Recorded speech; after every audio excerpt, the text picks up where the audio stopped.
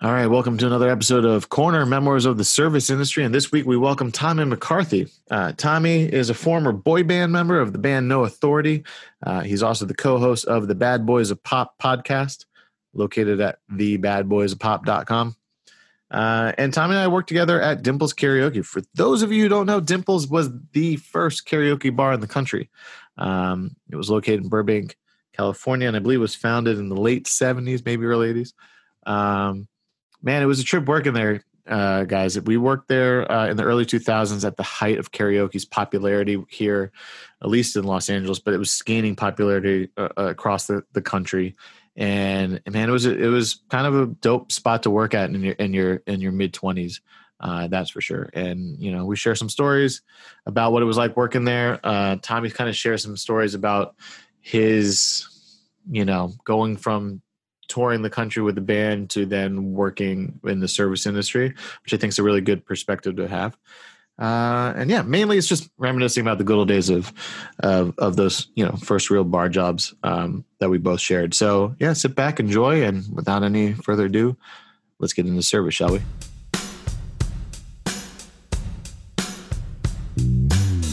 You're listening to Corner Memoirs of the Service Industry, a podcast set out to document the lives of those who work in service and hospitality. I'm Eric Chopo, and I'll be running the front of the house tonight. I'm a 22-year vet in the bar and restaurant scene and have worked and managed everything from Michelin star restaurants to dive bars and everything in between. I'm sitting down with members of our industry to talk about why they love doing what they do and share some stories along the way. Around every corner is a new story, a new hire, and a new experience. All right, let's get into it, dude. Tommy McCarthy, how the hell are you, my friend? It's a long time. I'm doing excellent, man. Yeah. It has been a long time. Yeah. What did I used to call you? Carpaccio? Carpaccio. Kim used to call me Kaki Poo Poo for all the listening fans out there. For those who don't know, Tommy McCarthy, former pop star of No Authority, boy band from the 90s, the host of the Bad Boys of Pop podcast. You can find that at thebadboysofpop.com. You're streaming every, Monday and Thursday? Yeah, we do Mondays and Thursdays, generally 3 p.m. Pacific. Currently, Eric, my co-host is Eric, actually. Oh, funny. Stretch from No Authority as well. Cool. He is visiting the North Pole, working on a show called Top Elf for Nickelodeon. Okay. So I'm going to have to more than likely be without him for the next week and a half to 2 weeks. Yesterday, I got super lucky. And I don't want to step on your intro. No. Yeah, let's get into it. Okay. Yeah. So yeah, yesterday I got super lucky. On the podcast, I had some guests that just kind of, I want to say fell in my lap because I've kind of been working to make it happen for a while now. But you've heard of the DraftKings, Yeah. Okay. So I love DraftKings. I play fantasy sports, and what they've been doing during the pandemic, they actually started doing free, like back in March, free Madden simulation games that you could play in and win like DK dollars and stuff like that. And now they're actually doing it like for real money. It's crazy, but but they actually they were doing 6 games a day. Oh wow! And they would have a play-by-play and a color guy calling all the games, right? And so these there was one guy shaved his eyebrows off on a if we reach 700 or listeners or whatever it was, all these wacky things in the beginning, and then 1 week turns into 2 weeks, into a month, and like 2 months. Next thing you know, 7 months later, they're still doing these things, and now these guys are kind of household names. There's a whole thing called the DK Sim Fam that we call ourselves, the people that watch on the games on YouTube and play along. Anyway, two of the guys, one Adam Kaufman, he's actually a big sports guy in Boston area. And he's one of the more prominent hosts there on DK. Right. He came on, we had him on, and we also had a fellow named Jason Rossi come along. And he has a podcast called the Pop Podcast Pile Driver with a buddy. So it was really cool to have them on in lieu of Eric. Your co-host. But I want him back. I want Stretch back, obviously ASAP. But in the meantime, working on getting some. I might have to bring you on. Come on. I might have to get you on. Why not? Yeah, I'm down, dude. Whenever. I've realized that I really just kind of enjoyed this interaction, this talking to people, and kind of wait until to be able to do it in person because I feel like, there's a little disconnect. But it's been fun. I'm down to do whatever. But it's a different dynamic. It's a different dynamic. Totally is. Sitting down and I miss that. But in these times, this I've found has brought me a little bit of sanity, and it makes me feel like I've hung out with some people. Sure. When I actually haven't. That's kind of how I view it. Yeah. Plus, doing it this way over a Zoom call or a video call is way easier than having to set up cameras and all that. And I agree. 100%. I don't have to deal with multiple footage shit, and it's simple. Like four camera shoot. We got to cut between and get the. Yeah, I agree. But let's get to at hand. This is a show about the service industry, and Tommy and I worked at the famous, now forever gone, Dimples Karaoke out of Burbank, California. And for those who may not be familiar, Dimples Karaoke was the first karaoke bar 24/7. Well, not 24/7, but like every single day of the week, karaoke bar in America. Yep. The owner, Sal Ferraro, was in Japan, saw karaoke in the 70s, brought it over in the late 70s, and then because he ran a travel agency, right? Ran a travel agency, yeah. And he had a couple other bars, and then he bought a karaoke machine, and then the rest is history, as they say. And we happened to work in the early 2000s there, and I'd argue it was the height. It was like the maximum peak of that bar's like history. Like when we were working there was lines around the block on a Friday and Saturday night to get in. It was like karaoke was the thing to do. Oh yeah. In Hollywood. And it would draw people from the studios because they're right across the street. Yep. So you would have, folks from, Jay Leno or whatever. You have actors and all kinds of interesting characters pop over. And they'd film stuff there all the time too. Yeah. I mean, Jay Leno was right across the street. That was where his studios was. And he filmed at least like 4 segments over like the course of the 90s and 2000s, like when he was running it. At least 4 that I know of that he was like, hey, let's shoot over to our correspondent over at Dimples right across the street. And then Sal would be there drinking his wine, trying to be all, doing his best Hugh Hefner impersonation. What was his? I know it was always red. It was a cab? It was cab, and it was like Woodford, like Woodbridge or whatever, like the really crappy white, but red wine. Like he just got it on bulk. You get the big ass Magnum bottles, but he acquired the taste for it because that's every single time you come in, you would have that glass ready, right? Mm-hmm. That was the thing. Like Sal's coming in, have to get the glass on the counter, get it ready for him. Yeah, and I mean, dude. Okay, so you can kind of speak a little bit to this to people listening at home. Yeah. Sal is a very particular man. Like he's very controlled, oriented in how he runs a bar. He's an old school guy. It's got to be done his way or get the fuck out. But he wouldn't come in right away. So we would most likely be there kind of manning the bar, opening up the bar at like 4 or 5 o'clock. And it would just be the employees running things. There wasn't like a manager or anything. We would just open it up, set everything up and get to go. And there wasn't a day that went by where he didn't show up around 7:30 and not yell at somebody that something was wrong right away. And it was recently as like 2 years ago, I've had nightmares of me working in the sound booth and something's wrong and Sal walking in and just reaming me for Come something. On, babe. Yeah, babe. Dude, it's nightmares I have of that. I remember... And I don't think we had official lookouts, but I remember like at least a few times a week for sure when I was working. It was a door guy or somebody would come over. Sal just parked. Yep. Get the wine ready, right? So you're like, okay, all right, here we go, guys. It's showtime. Because we wouldn't really be busy for happy hour all that often. It'd be regulars, and it was kind of an autopilot bar in that sense. It was the regulars; they just came in. You'd have 4 or 5 people sitting there drinking for the first shift of the night, and then they leave around 9 o'clock, and then you'd have you knew who was going to order food. Exactly. Yeah. But so there was always somebody outside smoking, and Sal used to park like way up the block, and he By had the bridge, yep. by the bridge, and he had an old school Mercedes 2-door, Yep. and A little white Mercedes. And so it was recognizable, and he was an old man, so he like was shuffling. You knew you had like a good 12 minutes from when he parked and got out of his car till he was in the door, and everyone was like, "Sal's here," and lights would be dimmed and adjusted, and music volume would be adjusted, and things would be, you know. And the thing about Sal too is like he was weird. He didn't want you to bust tables. He goes, if no one's in the bar, he's like, leave dirty glasses on the tables because it looks busier. Because it looked busier, yeah. And he was like, "It's too clean in here. Where is everybody?" And like, you're like, "Sal, there's been nobody in here." He's like, "I don't care." Like, it was all about the way it looked in that place. And I feel like, I'm going to chronologically skip ahead a little bit. Sure, yeah. But feel free to we can come back. Yeah. So towards the end of the life of Dimples in that form, Bar Rescue came in. Yeah. And if you've seen the show, you know, the guy comes in and he makes changes. Like, this got to go, this got to go.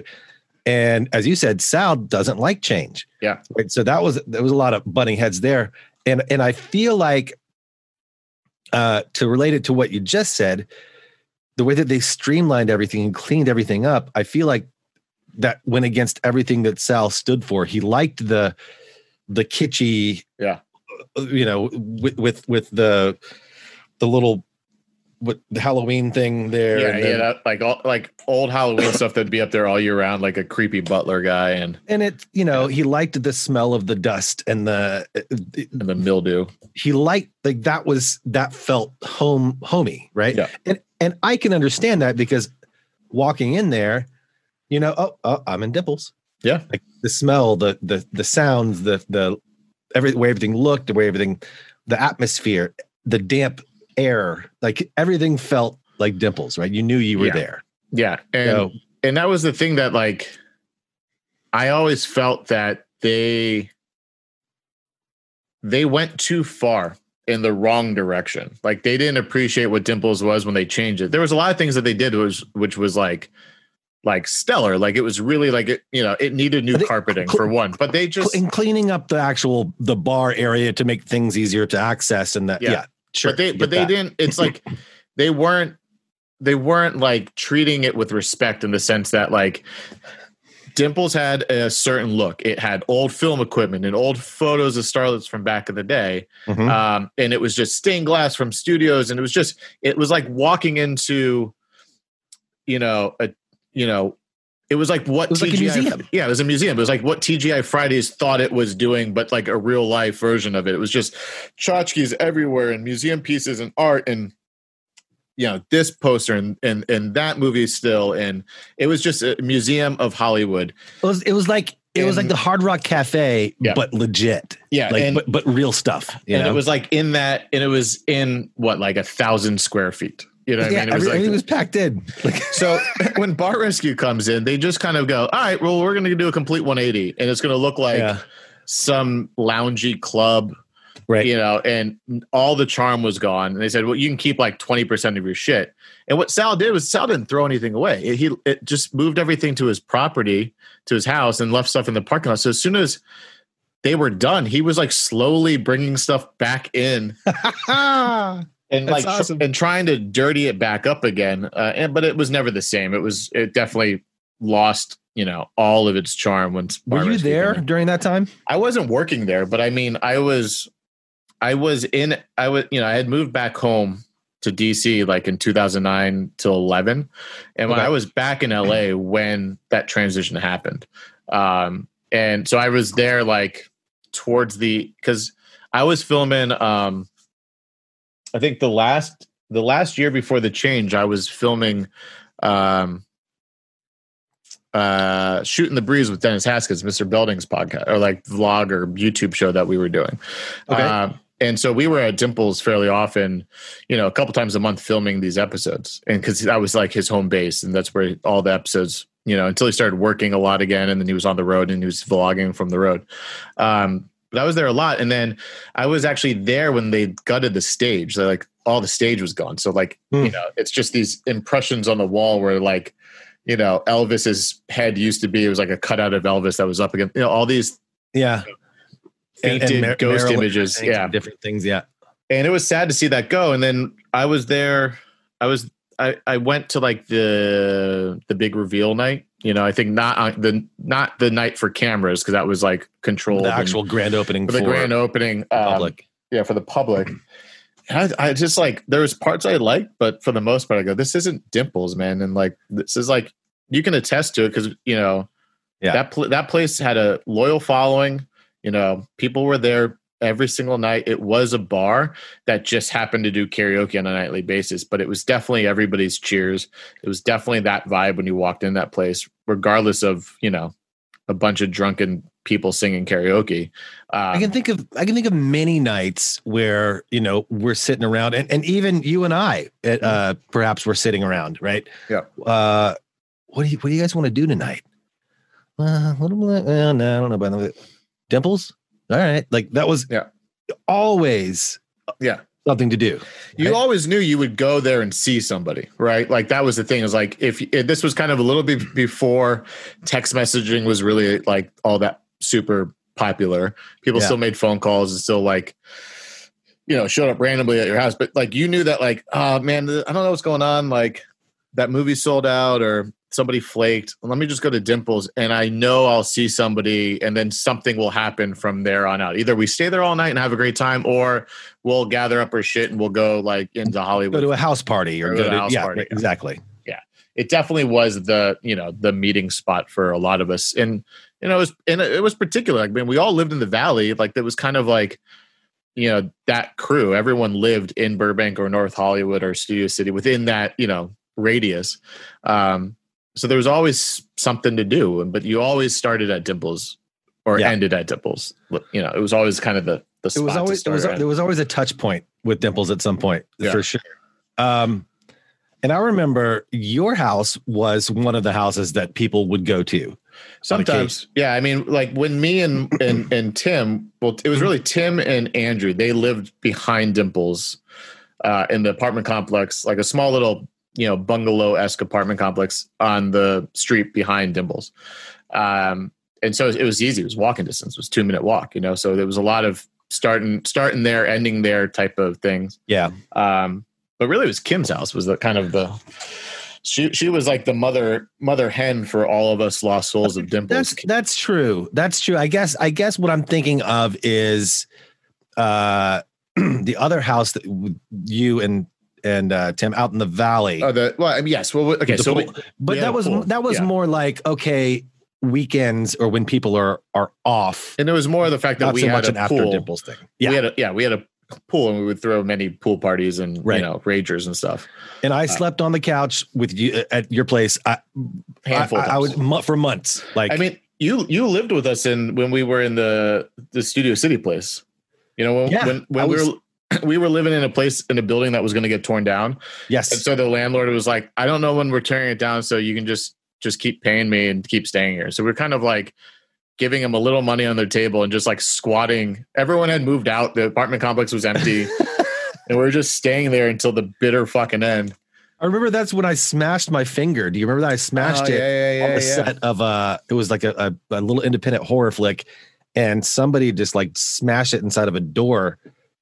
Putting their body against it. And I remember it was just so nasty and like pussy and I'm just walking around like going to I remember going to the liquor store like I need to self-medicate with some beers. Yeah. And I'm sitting there with this nasty finger and the guy's looking at me like, you okay? Like, I'm good. Yeah, man, I'm fine. Yeah. Yeah, that was right there towards the end of that complex. That's completely wiped out now. It's that complex is gone. It's some stupid apartment complex. It was an old Hollywood bungalow. I remember with concrete floors, right? It's concrete floors and amoeba shaped pool. And I remember like one of the old guys that lived there walked me around when I first moved in. It's like, so in this apartment was this starlet back in the 40s and this producer lived here and this director lived here. And it was definitely one of those, had history and charms. And then of course, due to progress, they tear it down. And sad to see things like this go like Dimples, for example. Dimples is a Whole Foods now. The entrance to where Dimples was is the entrance to a Whole Foods. Naturally. It's like, that's with apartments built on top. Built above it. Yeah. Yeah. It's just a shock when you go to that block, and it's unrecognizable. But then when you realize where you are and where you're standing, and you're like, this is where many a night I was having a cigarette and having the conversation with somebody and listening to bad karaoke and having the times of my 20s. Yeah. And you look, and it's just an entrance to a Whole Foods. It's kind of the most depressingly fitting that's thing. That's got to be surreal. Yeah, it's weird. Have you gone out there? I mean, it's a trip. Just drive out to Burbank and take a look if you haven't been. I've driven past, but I haven't actually I think getting out and walking around would probably be a much more disheartening experience. Yeah. Yeah. It's definitely sucks. Like, progress is progress, but they fought forever to try and get like a historical landmark. But the thing is they ruled that Dimples was historical, but the building was not. So the building had no historical significance except for the fact that it housed Dimples, which in turn was historically important. But the city council Burbank City Council didn't deem the building of any importance, which is basically weird. Money talked. Yeah, definitely. What was his name? Kuzumoto, who like owns all the buildings in Burbank. I might have a hit out on me now for just mentioning his name, but watch out. So yeah, Dimples, those days were very interesting. And I kind of cut my teeth in that industry at Dimples. I used to go there when I was in No Authority in my boy band. Yep. We'd go hang out there and I remember I'd go. There was one kind of surreal thing that happened. So the group broke up, right? And I go to Sal and I was like, hey, I need a job. I need to work. Yeah. Do you have anything? He's like, you don't want to work for me, babe. You don't want to. I'm like, no, I need a job. And he's like, the next day he calls, hey, you want to come on in? I'm like, all right. So I start bar backing there and I'm learning stuff. And I remember in the first couple of weeks, I went out and I was bussing a table, and it was Zach Bryan and some other folks sitting around. And it's funny because they were sitting at the same table that I was sitting with Zach at like a month prior. And now I'm here picking up glasses. Uh-huh. Right. And so it was a very strange, and I remember, like, hey, you guys need anything? And they're just like, no, like they're like, do you want to come hang out? Do you want, right? It was kind of an awkward kind of thing, right? Because you're going from being there to be entertained to being there to actually entertain and help. Yeah. Right. So, and there were only a handful of people that I ever heard anything negative from. And to those people, I just said, you're going to give a hard time to someone for working for a living? Like that's ridiculous. Yeah. Like you've got to understand, you've got to humble yourself. Let me try it again. You got to humble yourself to realize you're not like, no one is better than anyone. No one doesn't deserve to have to work for their living to some degree. Right. Yeah. And just because, you've seen someone on TV or you've seen someone in the spotlight doesn't mean that, they're making a ton of money or they're always going to have money, right? To just rely on that thing that you know them from. And it reminds me of when I saw, so Chasing Amy was one of my favorite movies. And I know you love those guys. You love those totally. movies. And I remember when I first moved to LA, I worked in the Sherman Oaks Galleria at Noah's Bagels. Sorry, no, Lorena Plaza, Noah's Bagels, near the Sherman Oaks Galleria. And I went to the Galleria. There was a record store there. I don't remember if it was Tower or what it was, but I went to a record store there and I'm walking around and all of a sudden I see the guy. And it was a guy from Chasing Amy. He was working there. Yeah. And I remember thinking, well, that's weird. Like, because I didn't understand the business yet. Yeah. Right. I was fresh. I was new. Was it Jason Lee? Cause that was like his second movie. So no, it was the guy, it was African-American guy. Okay. Yeah. The comic book artist. Yeah. Yeah. And he, and so he's in there and I remember wanting to ask him what he's doing there because it was weird to me. But then I was like, no, I probably shouldn't, just because that's kind of a weird question, right? So then, fast forward to being in a similar position. I'm glad that I didn't ask him. Yeah. Right. Because the answer is obvious. Yeah. Right? It's like, hey, you're working. Yeah. Have you had any experiences like that with anyone? I've had that in a sense where, like, I've talked about it before, in the notion of relating to people when they come in of some sort of fame or notoriety, and then feeling like you're making a real connection. And then when they leave, they kind of pat you on the head and say, thanks for being my servant for the night, like in that, without actually saying that, but it's kind of that feeling that you realize, there is a stigma that, you're waiting on somebody, and that automatically puts you on a different level than them. What I think you're touching on that I haven't had a chance to talk about on the show is kind of that it's similar in that vein about, like, being in this service industry.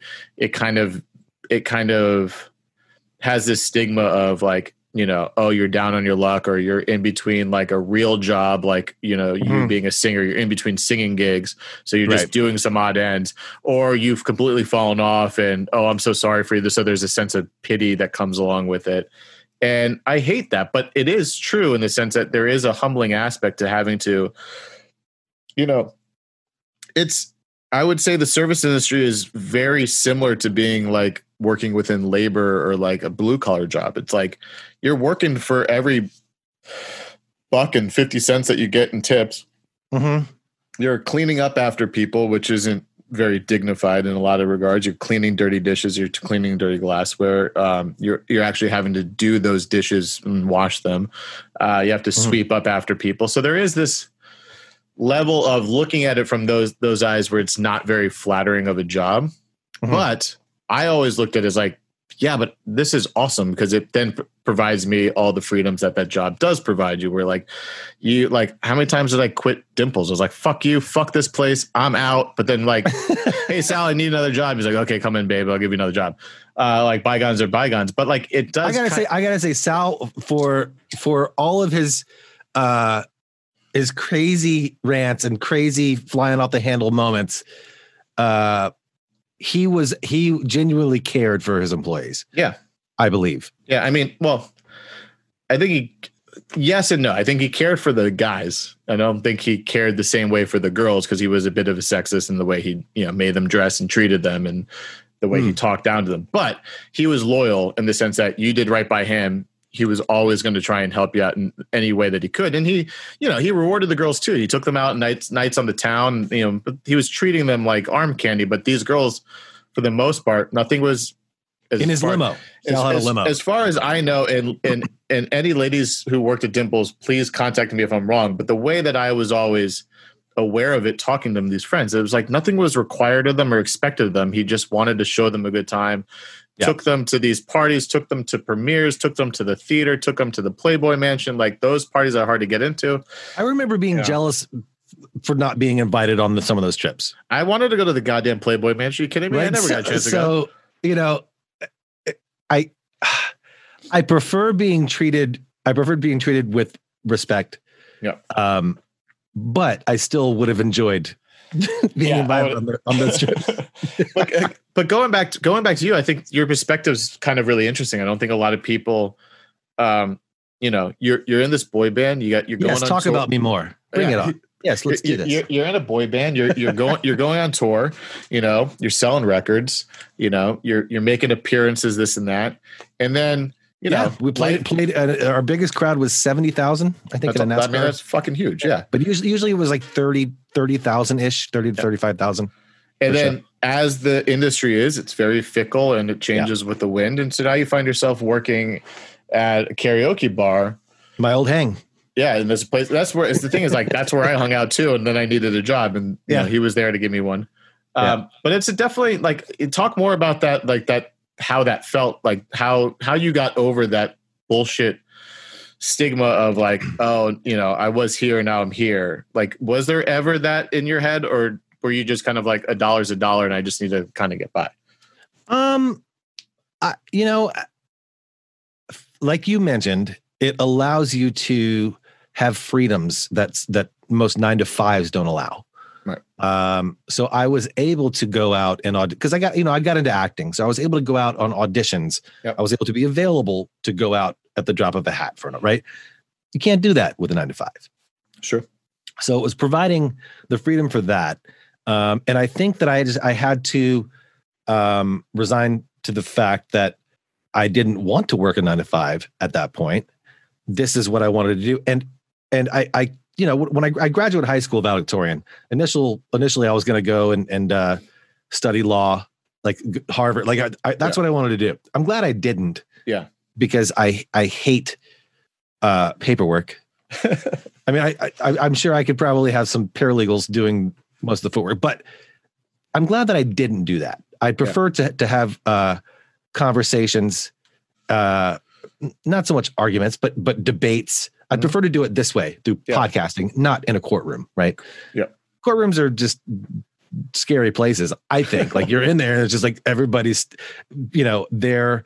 Where even I remember there was a case that I actually was the plaintiff.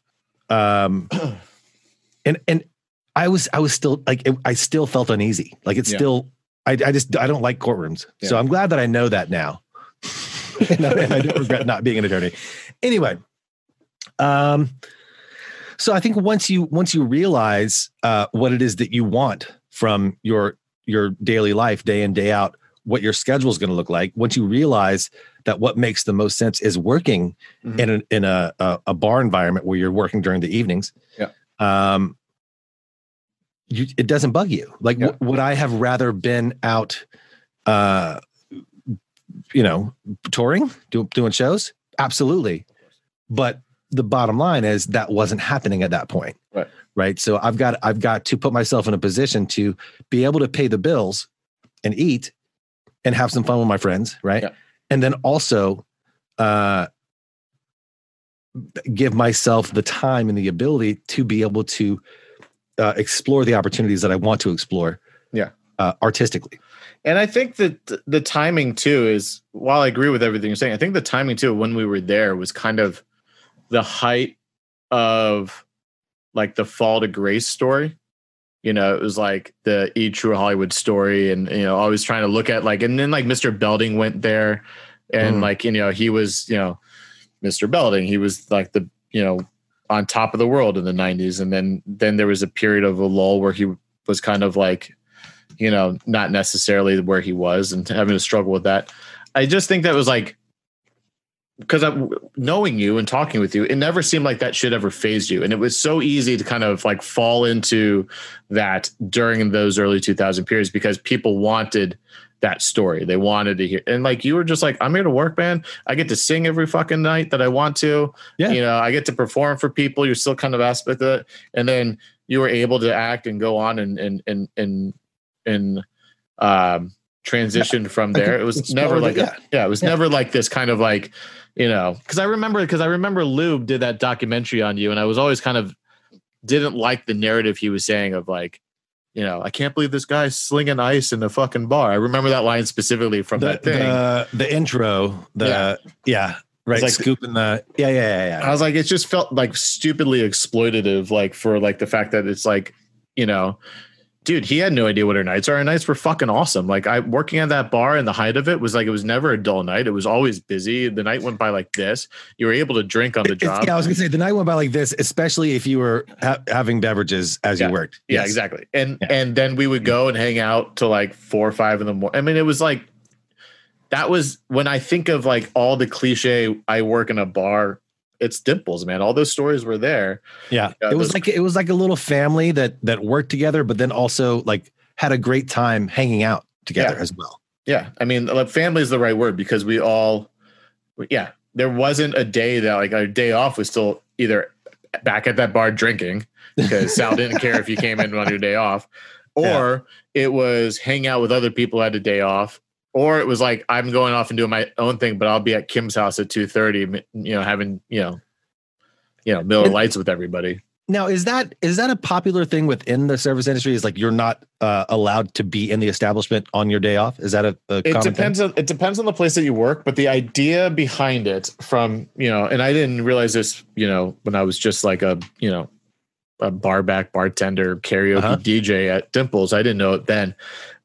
So I had some learning curves with it, but from being a manager more recently, the idea behind that is that if you were to come in and you work at the bar and you sit down at the bar and I'm the manager and I'm doing around, I don't trust that you're not going to be given shots and shit for free because your friends behind the bar, and it's bad enough that their friends who don't work here, or I have to worry about getting shit for free. Then I know like it's in certain places, they view that as an opportunity for shit to be stolen and given away for free.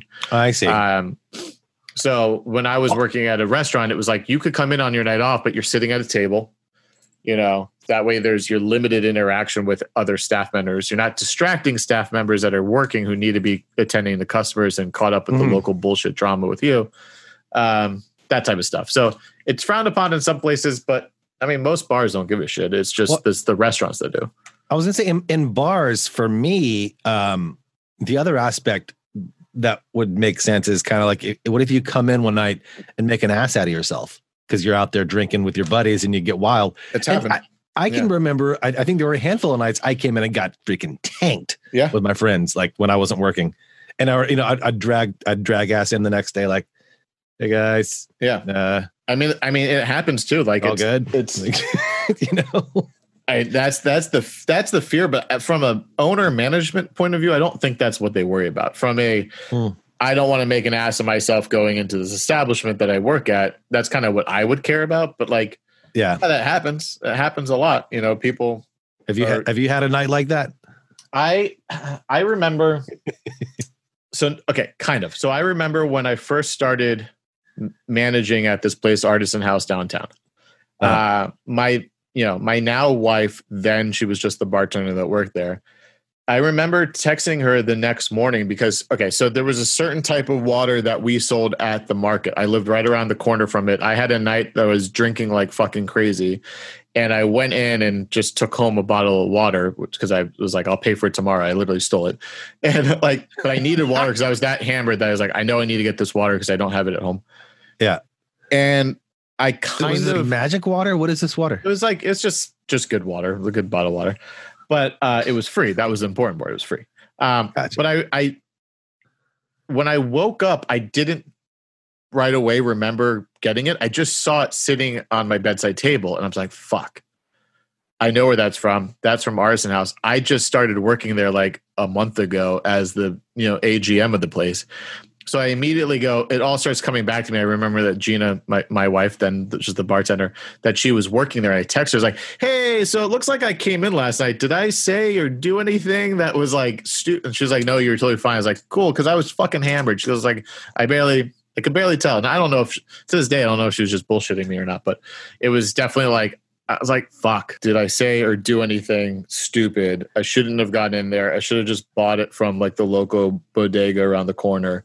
So I'm assuming you had like hung out and partied somewhere prior to that. Yes. I was not drinking at the establishment. I was like at some party or at another bar or something. And I had just a couple too many. And I was, in that near. Just going to pop in and grab a free water. Exactly. Sweet. Why not? Right. So perks of the job, my friend. But, going back to Dimples, what I loved about it was like, that was, everyone there was age appropriate. We're all in our mid 20s, early to mid 20s, late 20s, but we're all within that age bracket. There was a lot of in dating for sure, because that's what happens within this industry. I have a segment on my show about shitting where you eat, but one of my reasons for why I think it's okay to date within the workplace is like a place like Dimples was, this is our life. Our life is completely surrounded in this place. When you're not working there, you're hanging out there, and this is your whole social circle. You're not really going out and having your own set of friends. This is your friends, right? People you work with. So, it's bound to happen. You're bound to make out with somebody one drunken night, and then have an awkward moment the next day at the bar. I think I dated a couple of coworkers. I most certainly dated people that frequented the establishment, right? Yep. Because like you said, that's part of your own personal social circle, right? Yeah, So I absolutely did. Those were always the interesting ones. I think the shit where you eat segment should be extended to not just the people you work with, but the people who are regulars. Because the regulars I felt were the more dramatic stories come from when like it doesn't go right, and then they still want to come hang out, and then they see somebody else flirting with you, or they bring in somebody else to make you jealous. Like, did that ever happen? Because I don't really remember any of the people you're dating, but did that ever happen? Do you ever have any of those like, she's doing this now, I can't believe she's come in here type of thing? I don't have a super clear story on that, but I do seem to kind of recall that there was someone who would come in. I wouldn't say that she was a regular, but she would come in at least a couple times a month. I would see her. She would come in with like a girlfriend or something. And she would always make small talk, try to have conversations, always smiling right. She was flirting. She would always flirt. And then I think she saw me like hanging out with someone on a night that I wasn't working. I was there with a girl. Yeah. And she was there. And I remember seeing like that she was kind of giving me kind of psycho face, and I was like, okay, well, I'm glad that I didn't flirt back with you, because that's terrifying. That could have been really bad. That could have been really terrifying. Yeah. But instead it was just, medium terrifying, because I don't fully remember everything about it. And I don't know, maybe it was really, really bad. Maybe she murdered me and I don't remember it. I just blocked it out. Yeah. And you've just been a ghost, this whole time. Could be. This is conversations not even happening. The Sixth Sense. Yeah. I don't know, man. I look back on those days fondly, man. I for all the headache, I mean, I quit that place twice and went back there, the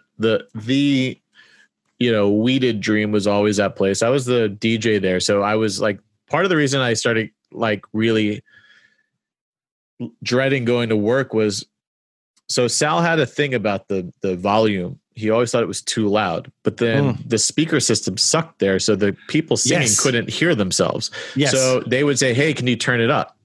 And then you would turn it up and he goes, it's too loud, and turn it down. So it got to the point where I knew that I was going to get yelled at every night that I went to work. And you start to kind of like in the pit of your stomach, it starts to fill you with dread. You're like, yeah, I'm just going to go to work to get yelled at. Like, this is my life.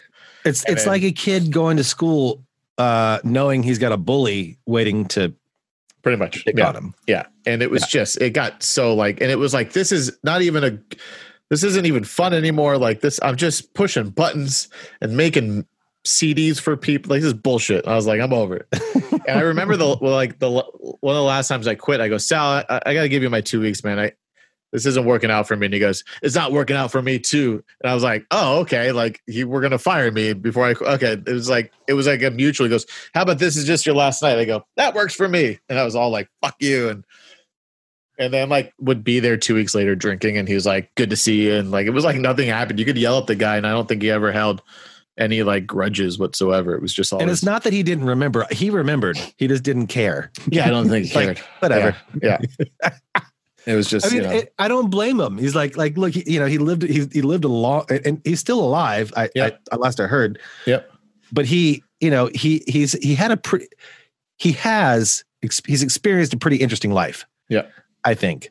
And so when you're his age and you're sitting there and your life is to come in the evening to your establishment, drink your wine, flirt with girls that are a fifth your age, a quarter your age, why would you hold why would you care? Like, it just doesn't, he would drink like 2 bottles of wine. Yeah. Drive home to his house in like Lake Hollywood. I can't believe he never got a DUI.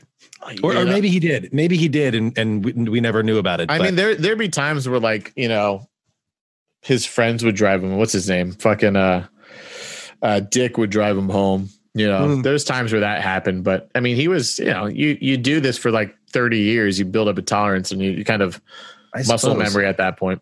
Yes. But yeah, man, that place, I plan to have like Kim on because Kim was kind of the queen of Dimples. She like took over that place towards the end. Towards the end, yeah, she was running it. Yeah. Mm-hmm. She was very loyal to Sal, and then she was kind of like, I don't know if it's official, but I mean, when he was trying to open up it again, it was kind of like I would assume he's promising some sort of stake in the company for her because she stuck by him for so long.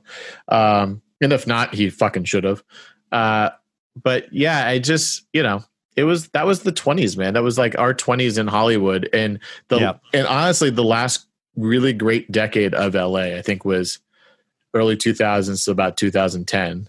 Like that, 8 or 9 years, like Hollywood, the Sunset Strip was still like very much like the Sunset Strip used to be. It was like the tail end. The record companies were still a thing.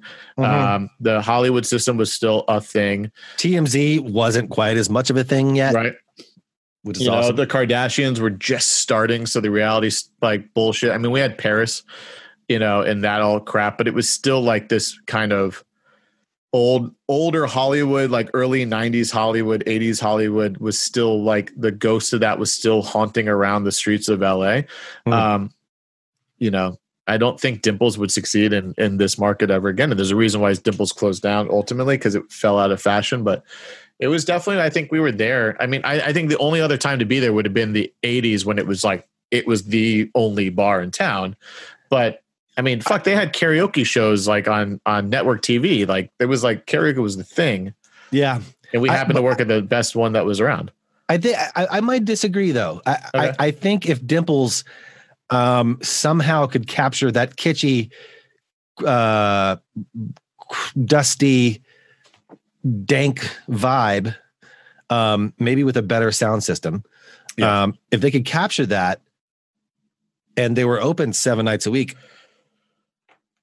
that I think that could work if it's in an area like maybe near the arts district in North Hollywood or some.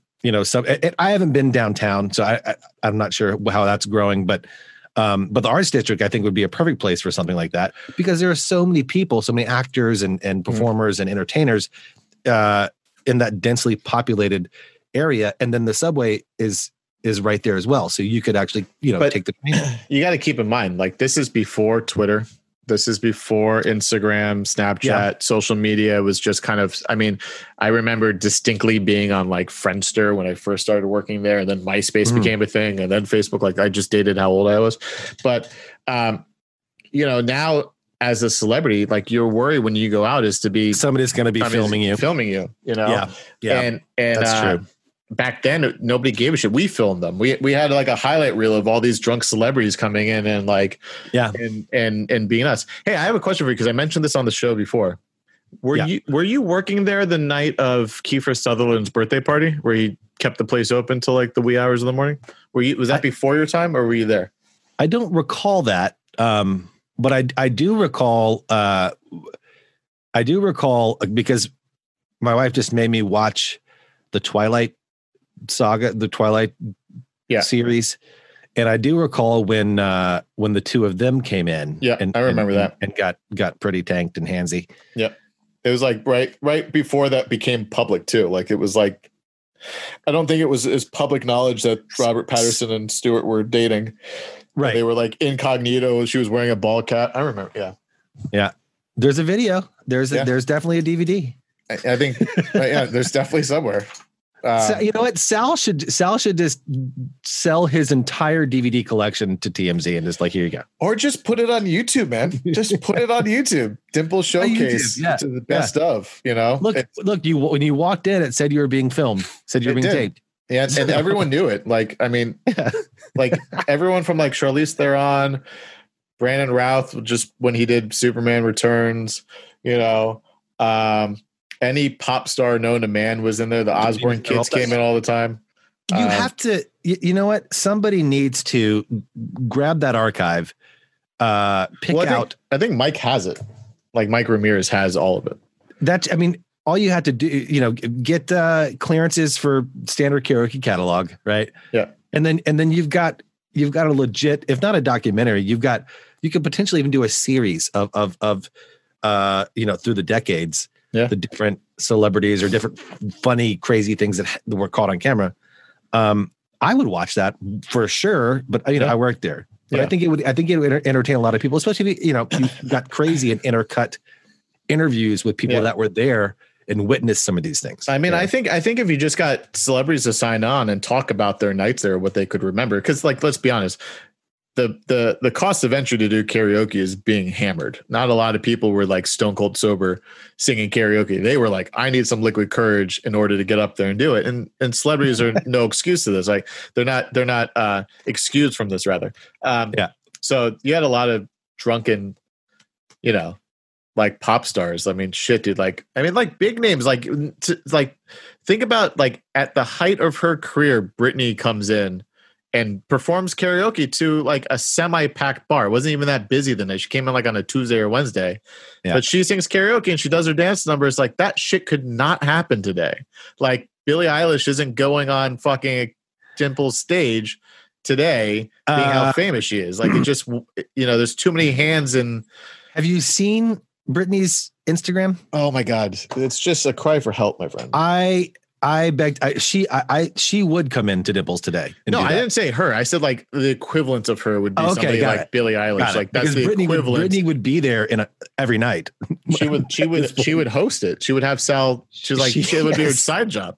She would. She would be the host. I would go back in. I would bartend. You'd be spinning. Yeah, spinning. Right, spinning. Just quote unquote. Pressing play on a computer. Oh man.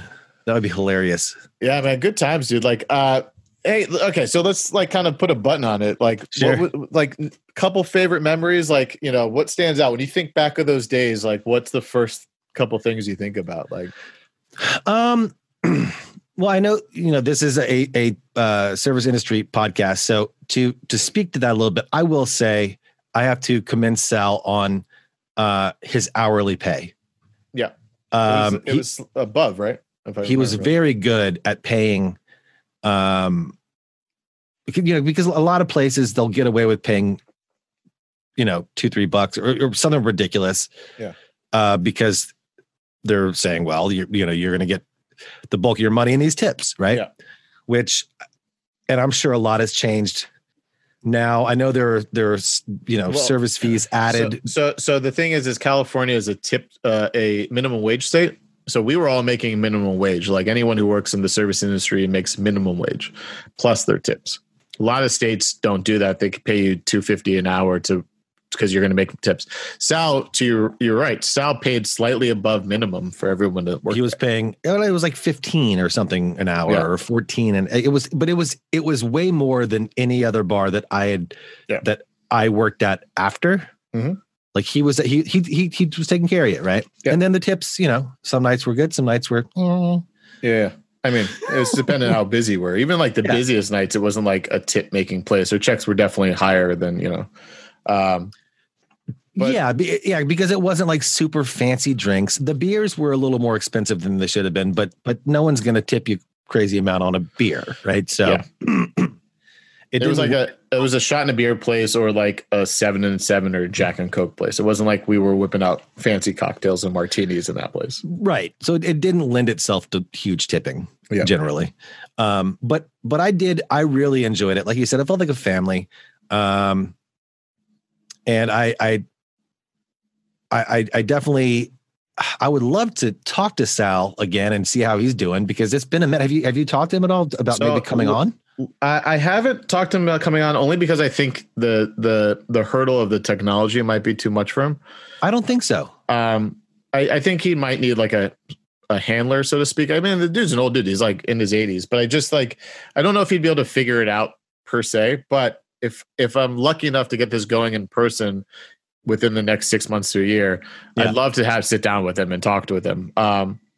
But I saw him on like his birthday 2 years ago.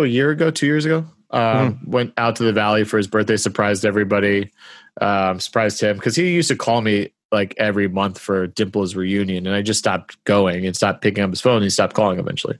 Yeah. But Kim was like, "Oh, come on out! It's his birthday," and so the wife and I made the trek to Studio City and hung out and sang some karaoke. It was fun. Eddie was there hosting.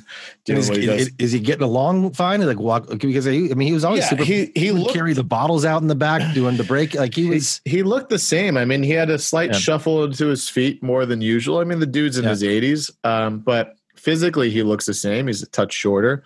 Dick walked him to his car that night, which was cute, like an old married couple. But like Dick looks old. Like that, he looks old. But Sal always looked old. Dick looked Dick looked like he was in his 50s, well into his 70s. You know what I mean? He was always a young looking guy. He had the kind of salt and pepper from time to time. But he had just, good skin and didn't wrinkle, but now he looks a little bit older. But yeah, he seemed good. I just don't know. I mean, look, the thing that kept Sal alive was Dimples.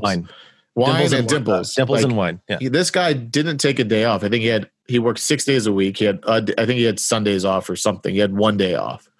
But that was recent. Like for like the first couple years I worked there, he didn't have a day off. And it was like towards the end, he started taking some time. And at the end of the night, he would be the one to bring out all the new bottles. Like he would go into the closet and he'd lift the boxes with all the bottles. Like he was, that was impressive. He didn't trust anybody to do that. He thought people would steal. He counted all the money at the end of the night. Didn't trust anybody to do that. I mean, the bartenders would count up all the money in their tip jar and all the money in the till, but then he'd double count it.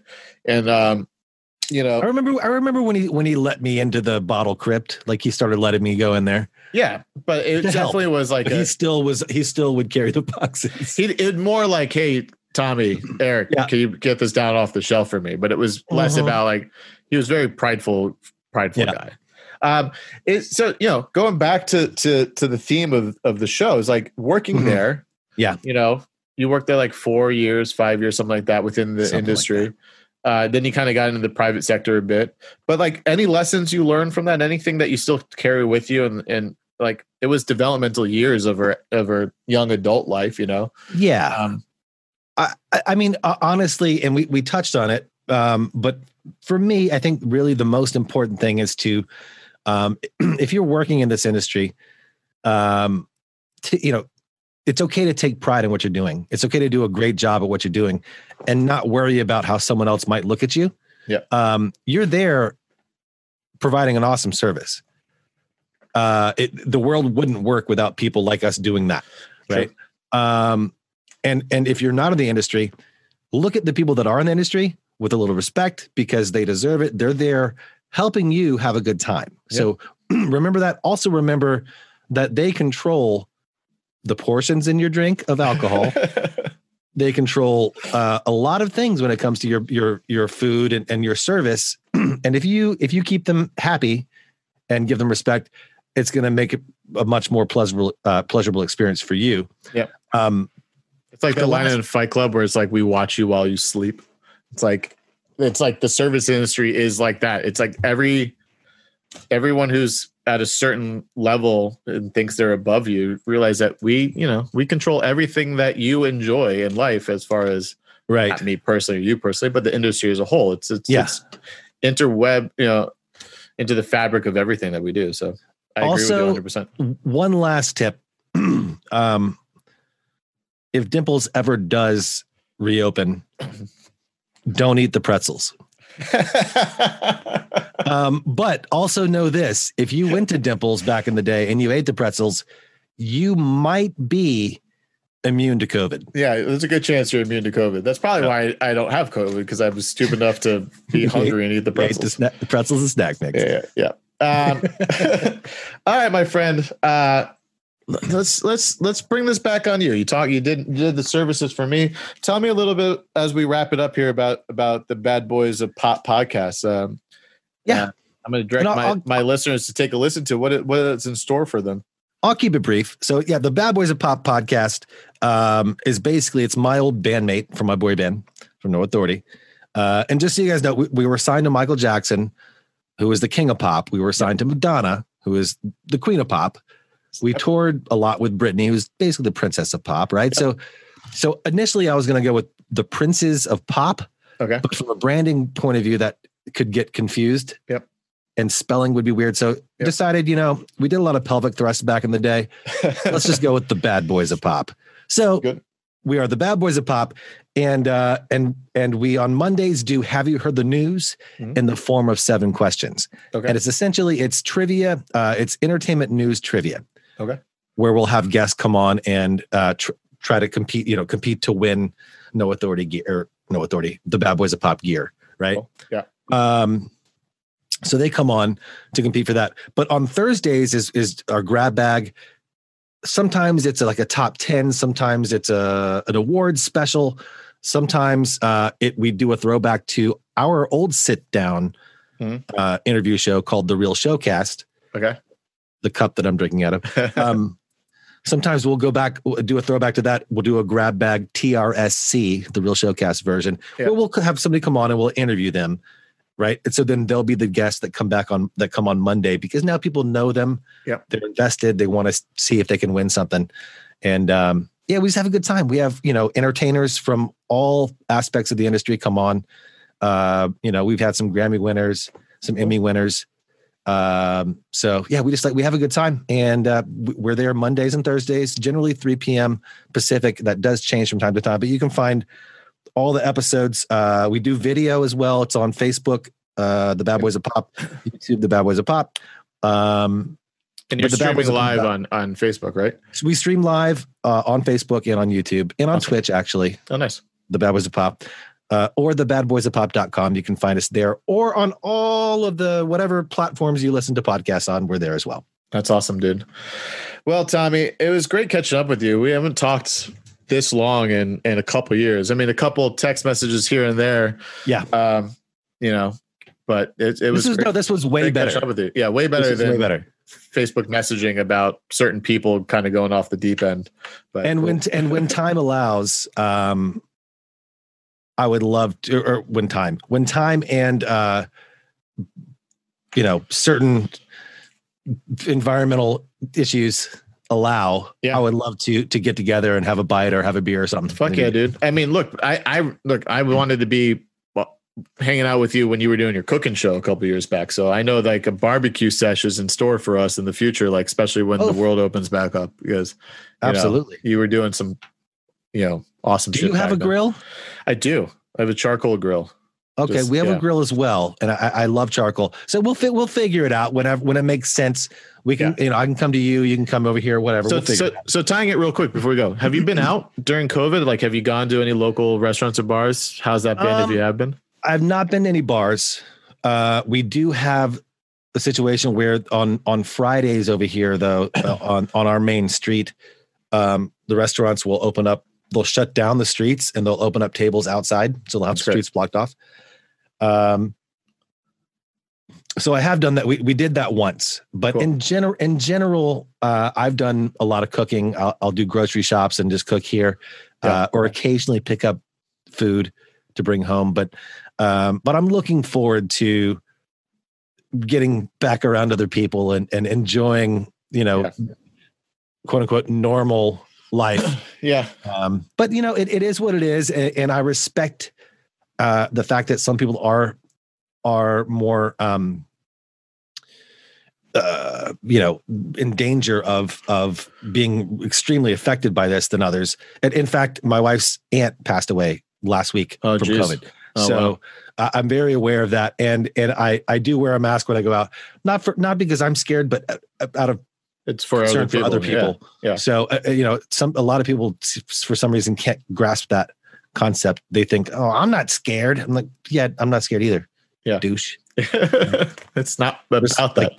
Like be a decent human being and not so prideful, I posted a meme today about like, I choose not to turn my headlights on at night because it infringes on my freedom. And it's fine that you want to put your headlights on, but I don't want to put. It's just the argument's stupid. If you're not scared. Yeah, I'm not scared of driving in the dark without assistance. It's not about you, dummy.